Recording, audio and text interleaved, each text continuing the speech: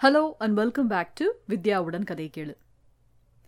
நல்ல இலக்கியமும் அதன் எழுத்தாளர்களும் மக்களை சென்று அடைய வேண்டும் என்பது மட்டுமே இந்த சேனலின் முக்கிய நோக்கம்.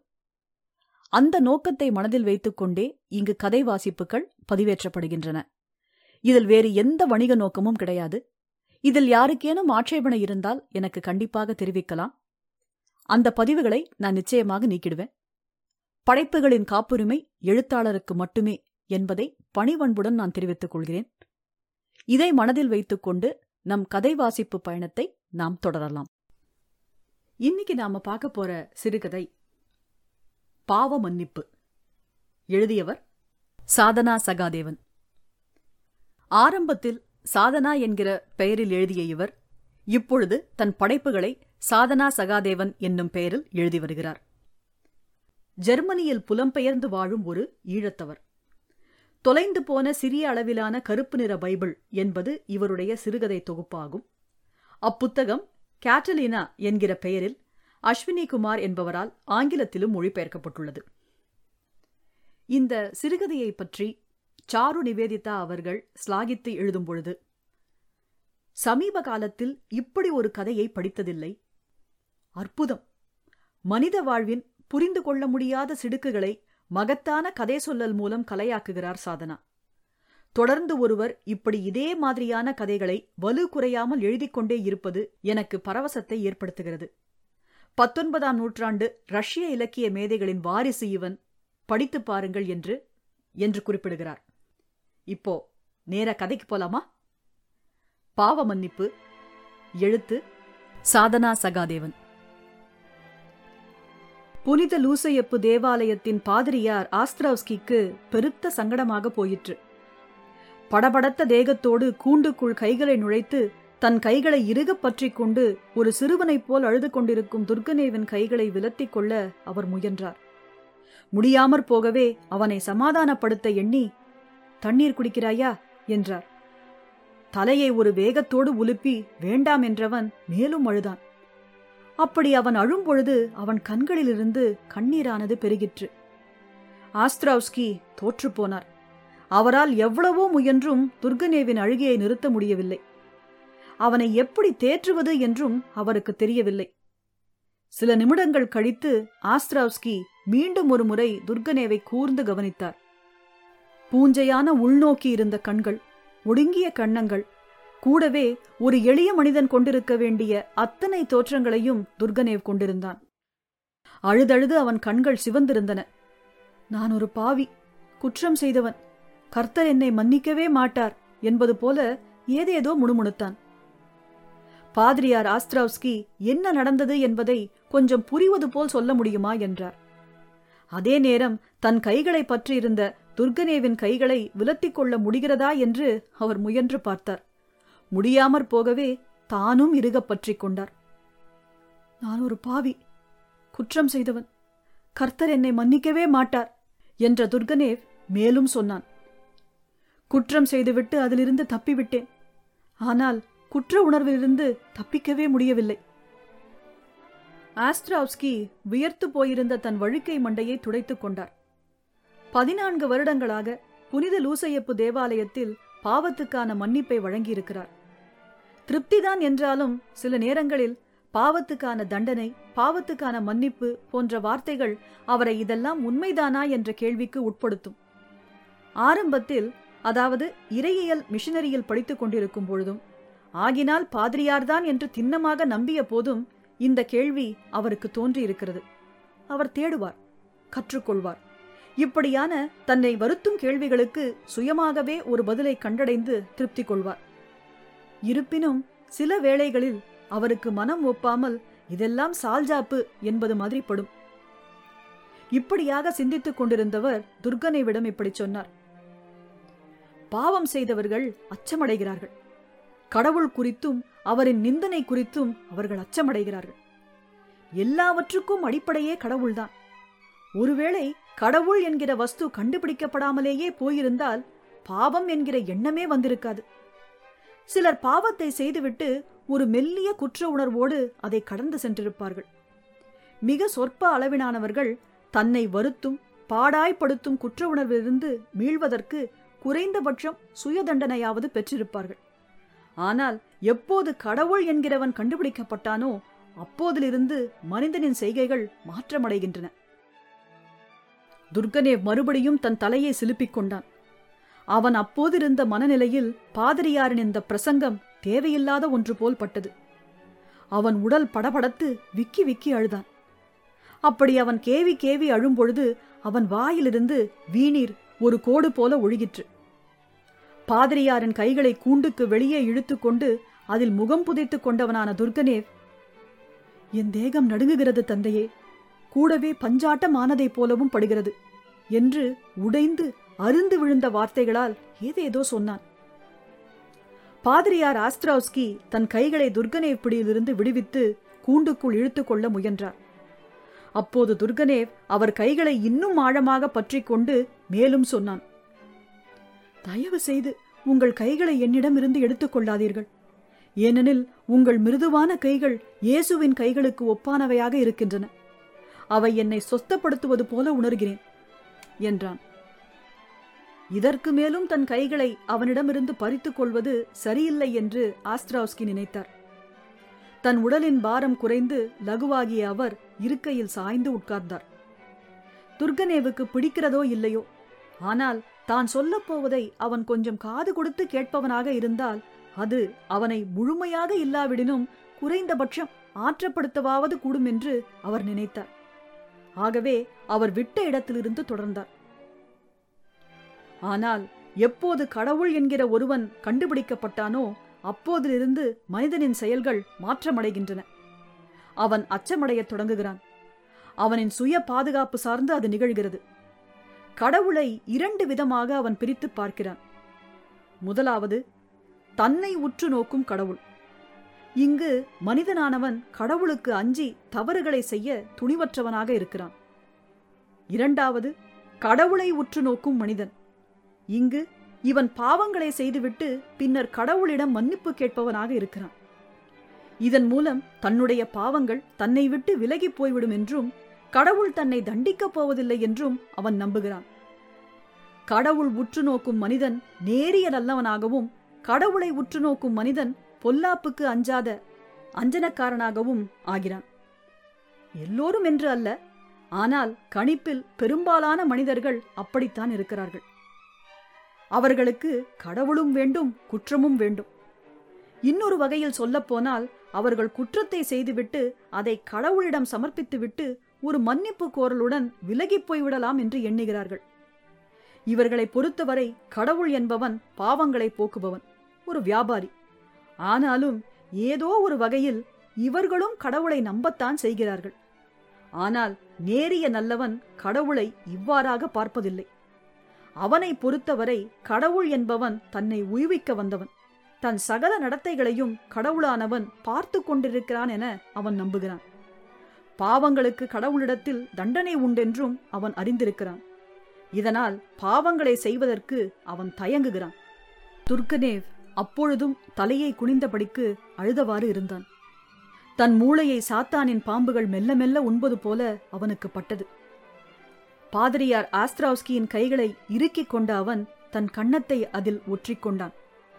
அவன் அவ்வாறு செய்து கொண்டே, நான் ஒரு அஞ்சனக்காரன் என்றான். பாதிரியார் ஆஸ்திராவ்ஸ்கிக்கு இப்பொழுது சிறிது படபடப்பும் கூடவே சுவாரஸ்யமும் தொற்றிக்கொண்டது. துர்கனேவின் பதற்றத்துக்கான கதையை அவர் கேட்க விரும்பினார். ஆனால் அதை காட்டிலும் துர்கனேவை அவன் பதற்றத்திலிருந்து வெளியேற்றவே அவர் விரும்பினார். அவர் தேவனுக்கு ஒப்புக் கொடுத்தார். தான் நன்கு அறிந்த ஒரு மனிதனை அவனின் சகல பாடுகளிலிருந்தும் அவன் செய்த பாவங்களிலிருந்தும் வெளியேற்றி அவனை ஒரு கடவுள் உற்று நோக்கும் மனிதனாக கர்த்தருக்கு ஒப்புக் கொடுப்பதென அவர் முடிவெடுத்தார். ஆகவே துர்கனேவிடம் இப்படி சொன்னார். தவறு என்று தெரிந்தும் அதை செய்துவிட்டு கர்த்தரிடம் மன்னிப்பு கேட்டால் அவர் அதை செவிமடுப்பதும் இல்லை, பொருட்படுத்துவதும் இல்லை. ஆனால் துர்கனேவ், உன்னை நான் நன்கு அறிவேன். கிராமத்தின் அப்பாவியான மனிதனென உன்னை சுட்டி என் சகோதரனிடம் பல முறைகள் நான் கூறியதுண்டு. நீ தவறு செய்திருப்பாய் என நான் நம்பவில்லை. ஆனால் ஏதோ ஒன்று உன்னை இம்சிக்கிறது. உன் கதையை சொல் துர்கனேவ். எதற்காக தயங்குகிறாய்? கர்த்தருக்காகவா? இப்பொழுது பாதிரியார் ஆஸ்ட்ராவ்ஸ்கி சற்று நிறுத்திவிட்டு துர்கனேவின் தலையை கோதிவிட்டார். பின்பு, அச்சமடையாதே துர்கனேவ், ஏனெனில் கர்த்தரானவர் நீ செய்த அனைத்து செயல்களையும் ஏற்கனவே அறிந்து கொண்டு விட்டார் என்றார். பாதிரியார் இப்படி சொன்னதும் துர்கனேவ் தன் எதிரிலிருந்த கூண்டு பலகையில் தன் தலையை மோதி மோதி பெரும் குரல் எடுத்து அழுதான். துர்கனேவின் இந்த செய்கையால் அதிர்ச்சியடைந்த பாதிரியார் பின் ஆசுவாசமடைந்து அவன் தலையை கோதி கொடுத்தார். அது அவனுக்கு இதமாக இருந்திருக்க வேண்டும். பாதிரியார் ஆஸ்ட்ராவ்ஸ்கியின் கைகளை மீண்டும் வெடுக்கென்று பற்றி கொண்ட அவன் அவர் கைகளில் முத்தமிட்டு தன் கதையை சொல்லலானான். என் மகனை அவள் எனக்கு திருப்பிக் கொடுக்கும் பொழுது அவனுக்கு 14 வயது முடிந்திருந்தது. அப்பொழுது அவன் பைத்தியமாக இருந்தான். சீமாட்டி கேத்ரின் இவானோவிச் அவர்களை நீங்கள் நன்கு அறிந்திருக்கக்கூடும் என நான் நம்புகிறேன். ஊரின் பணக்கார சீமாட்டி அல்லவா அவள். அவளிடம்தான் நான் ஆண்டனை அவனுக்கு 6 வயதாக இருக்கும் பொழுது வளர்க்க கொடுத்திருந்தேன். என் மனைவி தலையிலும் வயிற்றிலும் அடித்துக் கொண்டாள். எவ்வளவு துன்பம் என்றாலும் பரவாயில்லை, உருளைக்கிழங்கு பொரியலாவது கிடைக்கிறதல்லவா, பெற்ற பிள்ளையை மாத்திரம் இன்னொருவரிடம் கொடுத்து விடாதீர்கள் என இறைஞ்சி இறைஞ்சி அழுதாள். நான் ஆனாவின் சொற்கள் யாவற்றையும் செவிமடுக்காமல் சீமாட்டி கேத்ரின் இவானோவிச்சிடம் என் மகனை ஒப்பு கொடுத்தே ஆவதென பிடிவாதமாக நின்றேன். ஏனெனில் அப்பொழுது என் செவிகள் மாத்திரமல்ல, கூடவே இருதயமும் அடைக்கப்பட்டிருந்தது.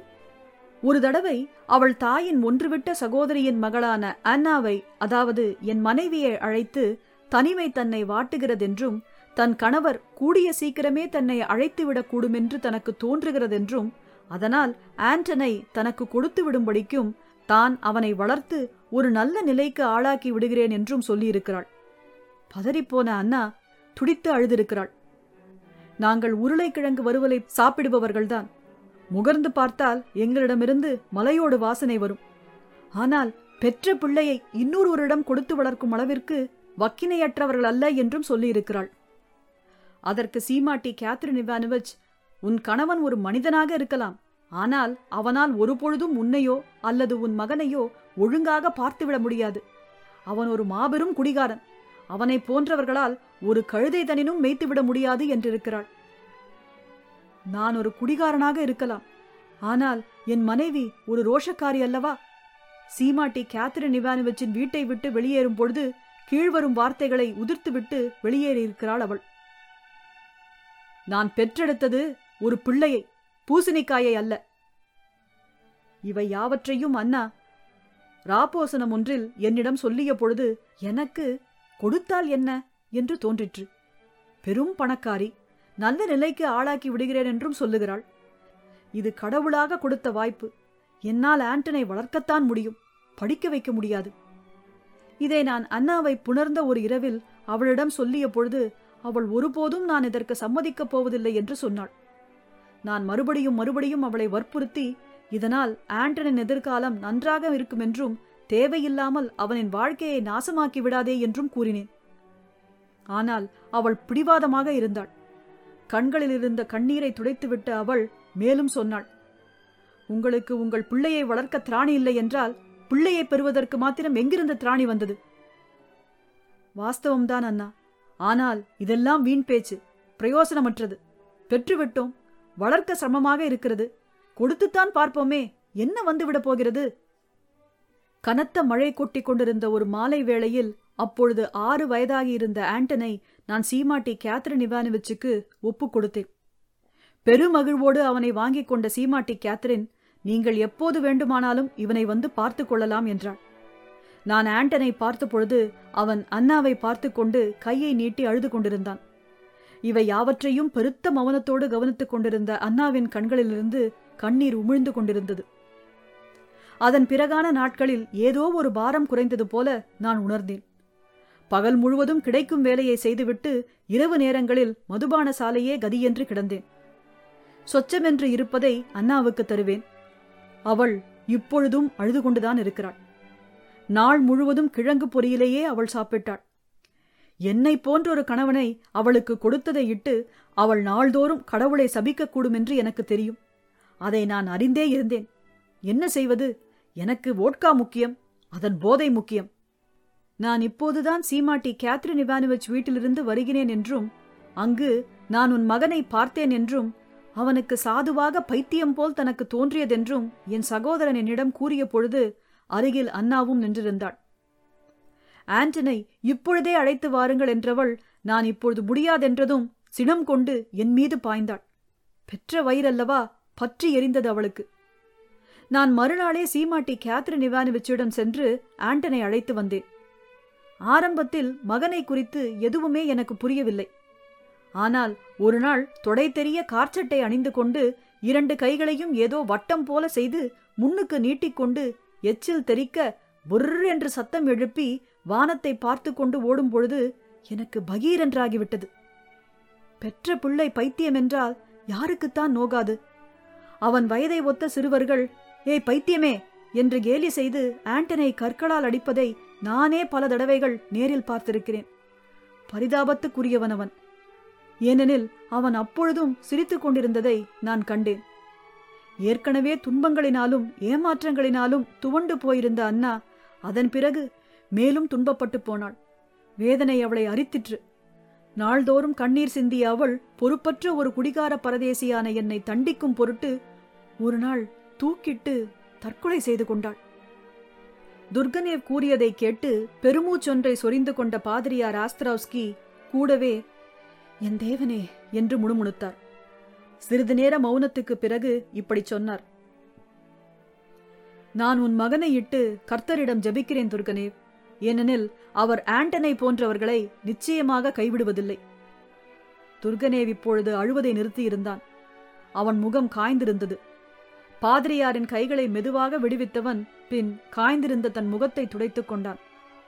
பின்பிடரியில் மெல்ல தட்டி கர்த்தர் என்னை மன்னிக்கவே போவதில்லை என்றான். பாதிரியார் ஆஸ்திராவ்ஸ்கி குறைந்தபட்சம் அழுகையாவது நிறுத்திவிட்டானே என்பதில் ஆஸ்வாசமடைந்தார். அவர் அவனை தொடர்ந்து சொல் என்று வற்புறுத்தினாரில்லை. அவனாகவே தொடரட்டும் என்று காத்திருந்தார். கர்த்தர் நல்லவர் என்பதை நான் நம்புகிறேன். ஆனால் அவரால் என் மகனை சொஸ்தப்படுத்த முடியுமென நான் நம்பவில்லை என்ற துர்கனேவ் மேலும் சொன்னான். என்னை தண்டிக்கும் பொருட்டாவது என் மகனை அவர் சொஸ்தப்படுத்த மாட்டார். பாதிரியார் ஆஸ்திராவ்ஸ்கி ஏதும் பேசாமல் மௌனமாக இருந்தார். சிறிது நேரம் கழித்து, நீ உன் கதையை இன்னும் முடிக்கவில்லை. ஆகவே முதலில் முடி, மற்றதை பிறகு பார்க்கலாம் என்றார். ஆகவே ஒரு அந்திம காலத்தில் சீமாட்டி கேத்ரின் இவானோவிச்சை கொன்றுவிட நான் தீர்மானித்தேன். அது வருடத்தின் இளவேநீர் காலமாக இருந்தது. ஆரம்பத்தில் ஒரு இரவு நேரத்தில் யாருக்கும் தெரியாமல் அவளின் வீட்டுக்கு சென்று கயிறொன்றினால் அவளின் கழுத்தை நெரித்து கொன்று போடவே தீர்மானித்திருந்தேன். ஆனால் பின்னர் அதில் திருப்தி இல்லை என்பது போல படவே கூடவே அந்த ஈவு இரக்கமற்ற ராட்சசியின் சாவை அத்தனை லேசானதாக வலியற்றதாக ஆக்கிவிடக் கூடாது என்பதற்காக முதலில் கத்தி ஒன்றினால் அவளின் நாக்கை அறுத்து பின்பு கோபம் அடங்கும் மட்டும் அவளின் உடலை குத்தி குத்தி குருதி தெறிக்க கண்டம் துண்டமாக வெட்டி போடுவது என்றும் தீர்மானித்தேன். என் மனம் அமைதியற்று கிடந்தது. கொலைகாரா கொலைகாரா என்று மண்டைக்குள் குரல்கள் கேட்பது போலவும் பட்டது. அதனால் என்ன, எப்படியாகினும் சீமாட்டி கேத்ரின் இவானோவிச் என்கிற அந்த சீக்கு பிடித்த வேசையை கொன்று போடுவது நிச்சயம்தானே. ராப்பொழுதொன்றில் சீமாட்டி கேத்ரின் இவானோவிச்சின் வீட்டுச் சுவரேறி குதித்தேன். கையில் பளபளக்கும் கத்தி. பால்கனியின் வழியாக உள்ளே நுழைந்த நான் வியர்த்து போன தேகத்தோடு ஒரு பூனையை போன்று அரவமே இல்லாமல் நடந்தேன். மண்டைக்குள் கொலைகாரா என்ற குரல் கேட்கிறது. கேட்கட்டுமே, அதனால் என்ன? இருட்டில் தட்டு தடுமாறி அந்த அறைக்குள் நுழைந்தேன். அறையின் மத்தியில் ஒரு நொய்ந்து போன கதிரையில் சீமாட்டி கேத்ரின் இவானோவிச் உட்கார்ந்திருந்தாள். ஏதோ என் வருகையை எதிர்பார்த்து காத்திருந்தது போல அவள் என்னையே வைத்த கண் வாங்காமல் பார்த்து கொண்டிருந்தாள். எனக்கு திக்கென்றாயிற்று. அறையில் ஒரு லேசான மூத்திர நெடியை உணர்ந்தேன். அப்போது அவள் துர்கனேவ் என்றாள். அருகில் சென்று பார்த்தேன். அவளுடைய தலைமயிரின் அடர்த்தி குறைந்து உடல் மெலிந்து அது ஏதோ சீக்கு பிடித்த கோழியைப் போல ஆளே மாறியிருந்தாள். அப்போது அவள், என்னை கொன்று போடுவதற்காகத்தானே வந்திருக்கிறாய் துர்கனேவ்? ஆட்சேபனை இல்லை. ஆனால் முதலில் நாம் சிறிது உரையாடுவோம். உன் கையில் இருக்கும் கத்தியை அந்த மேசையில் வைத்துவிட்டு இதில் உட்கார் என்றாள். நான் என் கையில் இருந்த கத்தியை மேசையில் வைத்துவிட்டு இவானோவிச் சுட்டிய கதிரையில் அமர்ந்து கொண்டேன். என் கால்கள் நடுங்கி அப்படி நடுங்கும் பொழுது எனக்குள் ஒரு பதற்றத்தை நான் உணர்ந்து கொண்டேன். சிறிது வியர்ப்பது போலவும் பட்டது. என்னை நானே ஆசுவாசப்படுத்திக் கொண்டு ஒரு சமநிலையை அடைய முயற்சித்தேன். அப்படியான ஒரு சூழ்நிலையில் இவானோவிச் தான் மறுபடியும் ஆரம்பித்தாள். இறுதியில் கொலை செய்யும் அளவுக்கு நீ துணிந்து விட்டாய் என்று சொல்லிவிட்டு சிறிது நிறுத்தியவள் குனிந்து தன் கால் விரல்களின் இடைக்குள் சொரிந்து கொடுத்தாள். நான் அவள் விரல்களை கூர்ந்து கவனித்த பொழுது அதில் சிறங்கு போல ஏதோ கண்டிருந்தது. அப்பொழுது அவள் மேலும் சொன்னாள், வாழ்க்கை எவ்வளவு விசித்திரமானது. கோழை என்று நம்பப்பட்டவன் இன்று ஒரு உயிரை எடுப்பதற்காக கையில் கத்தியுடன் வந்து நிற்கிறான். இதை சொல்லிவிட்டு அவள் கொஞ்சமாக சிரித்து கொண்டாள் என்று எனக்கு தோன்றியது. அல்லது அப்படி அவள் சிரித்தாள் என்பது என் கற்பனையாக கூட இருக்கலாம். நான் சீமாட்டி கேத்ரின் இவானோவிச்சையே பார்த்து கொண்டிருந்து விட்டு, உங்களை நம்பித்தானே ஆண்டனை உங்களிடம் ஒப்புக் கொடுத்தேன் என்று கோர்வையற்ற வார்த்தைகளால் சொற்களை விழுங்கி விழுங்கி சொன்னேன். ஆம், அதென்னவோ உண்மைதான் என்றவள் மேலும் சொன்னாள். ஆரம்பத்தில் பெரும் தனிமை என்னை வாட்டிற்று. சூன்யமாக இருந்த என் வாழ்வை நான் எதை கொண்டாகினும் நிரம்ப எண்ணினேன். அர்த்தமுள்ளதாகவும் மகிழ்ச்சியானதாகவும் ஆக்க விரும்பினேன். உன் மகனை உன்னிடமிருந்து சத்தியமான வார்த்தைகளை கூறி தத்தெடுத்துக் கொண்டேன். இச்சம்பவத்தால் நானும் நீயும் மகிழ்வடைய உன் மனைவியோ பெரும் துயரம் கொண்டாள். இவானோவிச் இப்படி சொல்லிக் கொண்டிருக்கும் போது நான் மேசையில் இருந்த கத்தியை ஒரு தடவை பார்த்து கொண்டேன். அதன் மினுங்கிக் கொண்டிருந்த கூர்மையான முனையை கண்டு ஒரு நடுக்கம் எனக்குள் ஏற்பட்டாலும் சீமாட்டி இவானோவிச் கேத்ரினை எப்படியாவது கொலை செய்து விட வேண்டும் என்பதில் நான் திண்ணமாக இருந்தேன். இவானோவிச் தொடர்ந்தாள். பள்ளிக்கு மாத்திரம் அனுப்பி கொண்டிருந்த அவனை மற்றபடிக்கு நான் வேறு எங்குமே போகவிட்டது கிடையாது. பொத்தி பொத்தி வளர்த்தேன். அன்பெல்லாம் ஒன்றும் கிடையாது. ஒரு விதமான வக்ர புத்திதான். ஏனெனில் அவன் என்னுடைய வயிற்றிலிருந்து வரவில்லை அல்லவா? அவன் உங்களுடைய வயிற்றிலிருந்து வரவில்லைதான். ஆயினும் நீங்களும் 4 பிள்ளைகளின் தாயல்லவா? தாய் என்பவள் சிறந்தவள்தான் துர்கனேவ். ஆனால் அவர்கள் தங்களின் சொந்த பிள்ளைகளுக்கு மாத்திரமே அவ்வாறு இருக்கிறார்கள். இன்னொரு பிள்ளை என்று வரும்பொழுது அது அந்நியப்பட்டதாக இருக்கும்போது அப்பிள்ளைக்கு அத்தாய் சிறந்தவளாக இருப்பதில்லை. நிச்சயமாக அப்படி இல்லை சீமாட்டி கேத்ரின் இவானோவிச் என்ற நான் அவளின் கூற்றை மறுத்து மேலும் சொன்னேன். தாய் என்பவள் எப்பொழுதும் எதை காட்டிலும் சிறந்தவளே. என் அண்ணாவே அதற்கு ஒரு உதாரணம். ஏனெனில் அவள் தன் சொந்த பிள்ளையை காட்டிலும் தன்னிடம் ஒப்புக் கொடுக்கப்பட்ட பிள்ளையையே நன்றாக கவனிக்கக்கூடியவளாக இருந்திருப்பாள். 100 விழுக்காடு. அதற்கு மேல் நான் எதுவும் பேசாமல் மௌனமாக இருந்தேன். ஆண்டனின் நினைவு வந்தது. அதில் அவன் புர் புர் என்று சத்தமிட்டு ஒரு கோணலாக தன் தலையை சாய்த்து கொண்டு சிரித்தான். அதற்கு மேல் அவனை பார்க்க முடியாமல் அவன் நினைவிலிருந்து வெளியேற முயன்றேன். அண்ணா, அதாவது தன் தாய் இறந்த பொழுது அதை ஆண்டனால் புரிந்து கொள்ளவே முடியவில்லை. அவளின் இறப்பு நிகழ்வில் கூட அது ஏதோ தனக்கு சம்பந்தமில்லாதது போலவே அவன் இருந்தான். மாத்திரமல்லாது நாளைக்கே நானும் மரணமடையும் பொழுது தகப்பன் இறந்த துயரத்தை கூட உணர்ந்து கொள்ள முடியாமல் என் சவக்குழியில் அது ஏதோ வேடிக்கை போன்று சிரித்து கொண்டுதானே மண்ணை அள்ளி போடுவான். பெரும் துயரல்லவா அது? ஆம், துயரம்தான். ஆனால் இந்த துயரத்துக்கெல்லாம் யார் காரணம்? சபிக்கப்பட்ட உன்னுடைய இந்த விதியை எழுதியது யார்? நீ அல்லவா? நான் அதிர்ந்து போனேன். என் மகனின் இந்த நிலைமைக்கு நான் எப்படி பொறுப்பேற்க முடியும்? சீமாட்டி இவானோவிச் மீதான என்னுடைய கோபம் இப்போது இரட்டிப்பாகியது. என் கைகள் நடுங்கி உதடுகள் துடித்தன. கதிரையில் இருந்து கொண்டே அவளின் கழுத்தை நெரிப்பது போல நினைத்து பார்த்தேன். அப்போது அவள் மேலும் சொன்னாள், ஒரு தடவை அப்போது உன் ஆண்டனுக்கு 8 வயது இருக்கலாம். ஏதோ காரணத்துக்காக அவன் பிடரியை பொத்தி அடித்தேன். அடியின் பலத்தினால் குப்புற விழுந்த அவனின் தலையானது நிலத்தில் படீரென்று பெரும் சப்தத்தோடு மோதியது. அன்றைய நாள் பூராகவும் அழுது கொண்டே இருந்தவன் நான் என் அம்மாவிடம் போகப் போகிறேன் என்றான். அவளிடம் சென்று நான் அவனை அடித்ததை பற்றி புகார் கொடுக்கப் போவதாகவும் இதனால் என் தந்தை ஆத்திரமுற்று என் செவிட்டில் 4 அடிகள் கொடுப்பார் என்றும் சொன்னான். அதை கேட்டு அன்றைய நாள் பூராகவும் நான் சிரித்துக்கொண்டே இருந்தேன். மறுநாள் எந்த காரணமும் இல்லாமல் அவன் பிடரியை பொத்தி அடித்தேன். பதிலுக்கு அவன் என் தந்தையானவர் உங்கள் கூந்தலை கத்தரித்து விடுவார் என்றான். எனக்கு அது ஒரு விளையாட்டு போல் ஆனது. அதன் பிறகான நாட்களில் ஆண்டனின் பிடரியை பொத்தி அடிப்பதை வழக்கமாக கொண்டிருந்தேன். அவன் எல்லாவற்றுக்கும் என் தந்தையானவர் என்றே கூடிக்கொண்டிருந்தான். அந்த வார்த்தை என்னை மேலும் சூனியக்காரியாக்கியது. உன் தந்தை ஒரு பெரும் குடிகாரன், கையாலாகாதவன். அந்த எதற்குமே லாயக்கற்றவனால் என் நிழலை கூட ஒன்றுமே செய்துவிட முடியாது என்று கூறி கூறி நாள்தோறும் அவன் பிடரியை பொத்தி அடிப்பேன். அவனும் நாள் தவறாது தன் பிடரியை என்னிடம் ஒப்புக் கொடுத்து கொண்டே இருந்தான். சில நாட்களின் பின்பு அவன் நடவடிக்கைகள் மாற்றமடைந்தன. உதடுகளை திறந்து வைத்துக் கொண்டு தலையை கோணலாக்கி சிரிப்பான். எச்சில் தெறிக்க கைகளை தட்டிக்கொண்டே ஓடுவான். அப்போது நான் அந்த குடிகாரனின் மகன் ஒரு பைத்தியம் எனச் சொல்லி மனதுக்குள் சிரித்துக் கொள்வேன். எனக்கு அழுகை வரலாயிற்று. கண்களில் கண்ணீரானது சுரக்கவும் செய்திற்று. கைகளால் வாயை பொத்திக்கொண்டு கொஞ்ச நேரம் அழுதேன். நெஞ்சில் பிடிப்பு போல ஏதோ வரவே மார்பை விரல்களால் தடவி கொடுத்தேன். சிறிது நேரம் கழித்து, நீங்களே என் மகனை பைத்தியமாக்கிவிட்டு இப்பொழுது பழியை தூக்கி என் மீது சுமத்துகிறீர்களே, இது என்ன நியாயம் சீமாட்டி கேத்ரின் இவானோவிச் என்ற நான் மேலும் சொன்னேன்.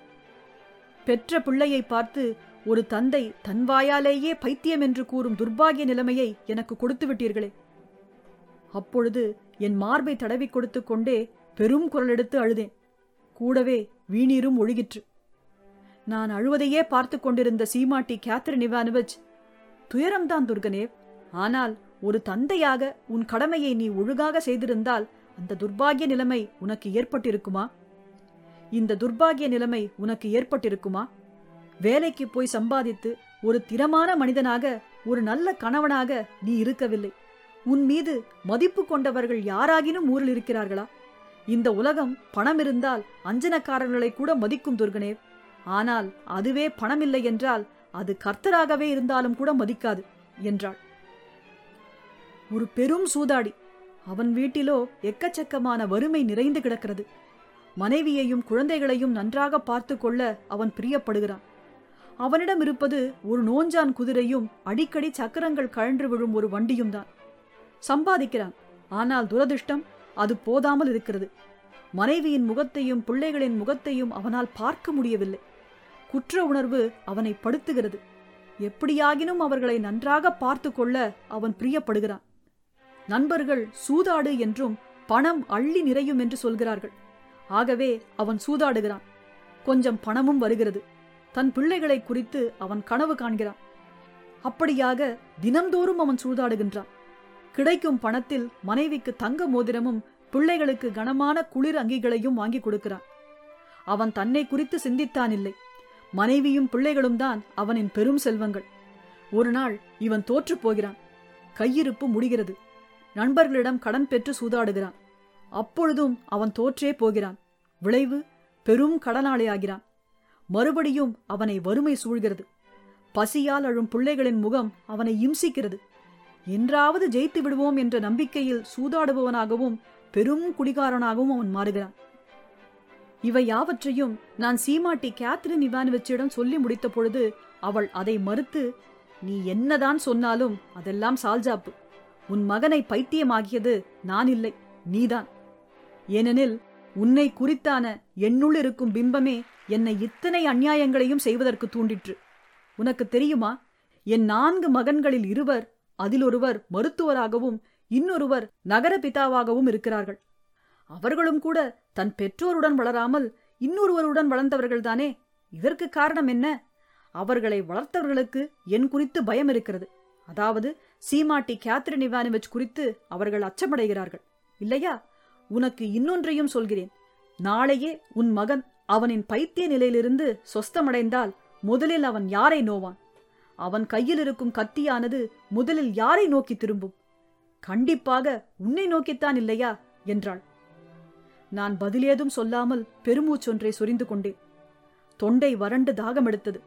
ஆனால் அவளிடம் தண்ணீர் கேட்க மனமில்லாமல் இருந்தது. தாகத்தை கட்டுப்படுத்திக் கொண்டு கதிரையை விட்டு எழுந்தேன். என்ன இருந்தாலும் நீங்கள் செய்தது பச்சையான நம்பிக்கை துரோகம்.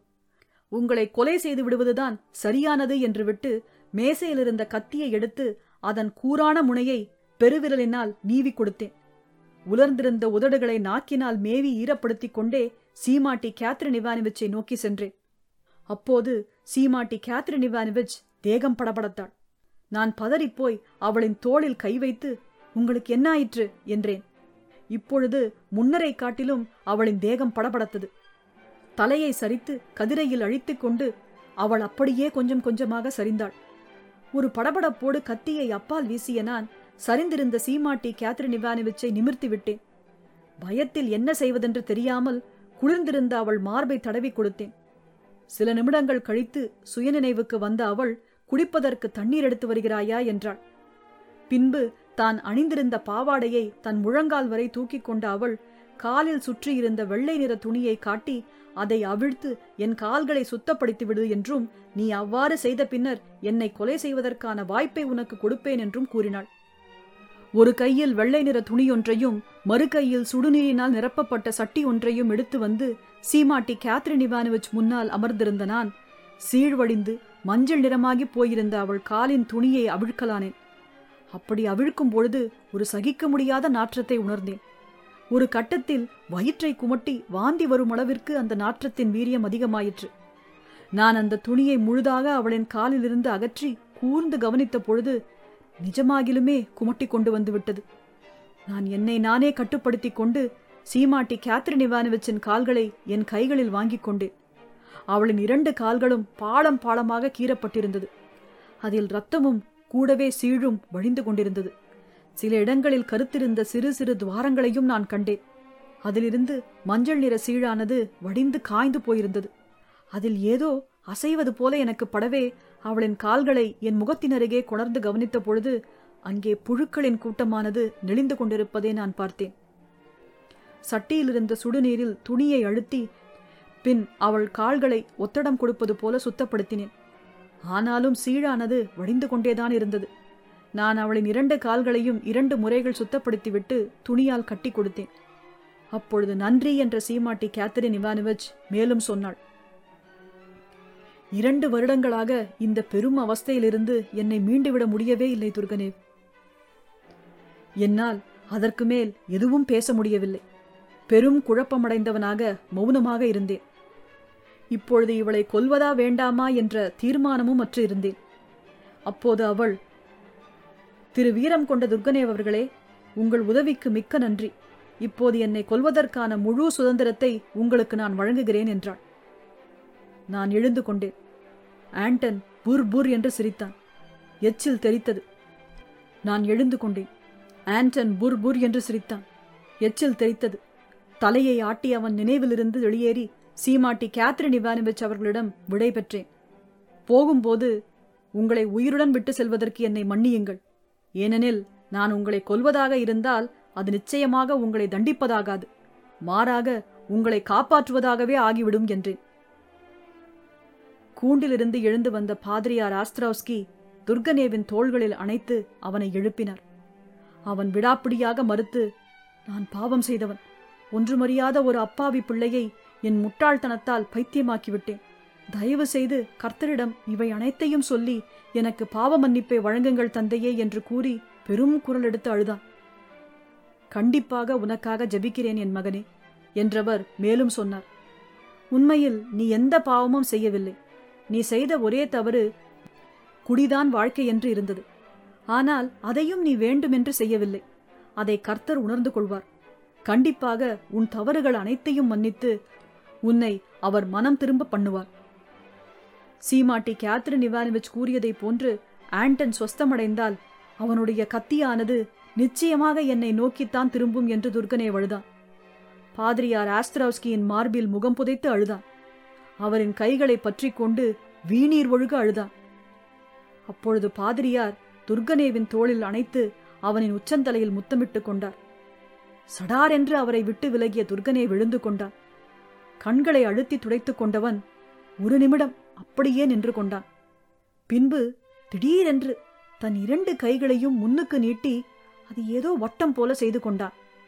பின் தலையை ஒரு மாதிரியாக சரித்து புர் புர் என்று சத்தம் எழுப்பி சிரித்துக்கொண்டே அந்த புனித லூசைப்பு தேவாலயத்தை விட்டு வெளியேறி ஓடினான். அப்போது பாதிரியார் ஆஸ்திராவ்ஸ்கி கனத்த ஹிருதயத்தோடு கர்த்தரே என்று சொல்லிக் கொண்டார். பாவ மன்னிப்பு முற்றும்.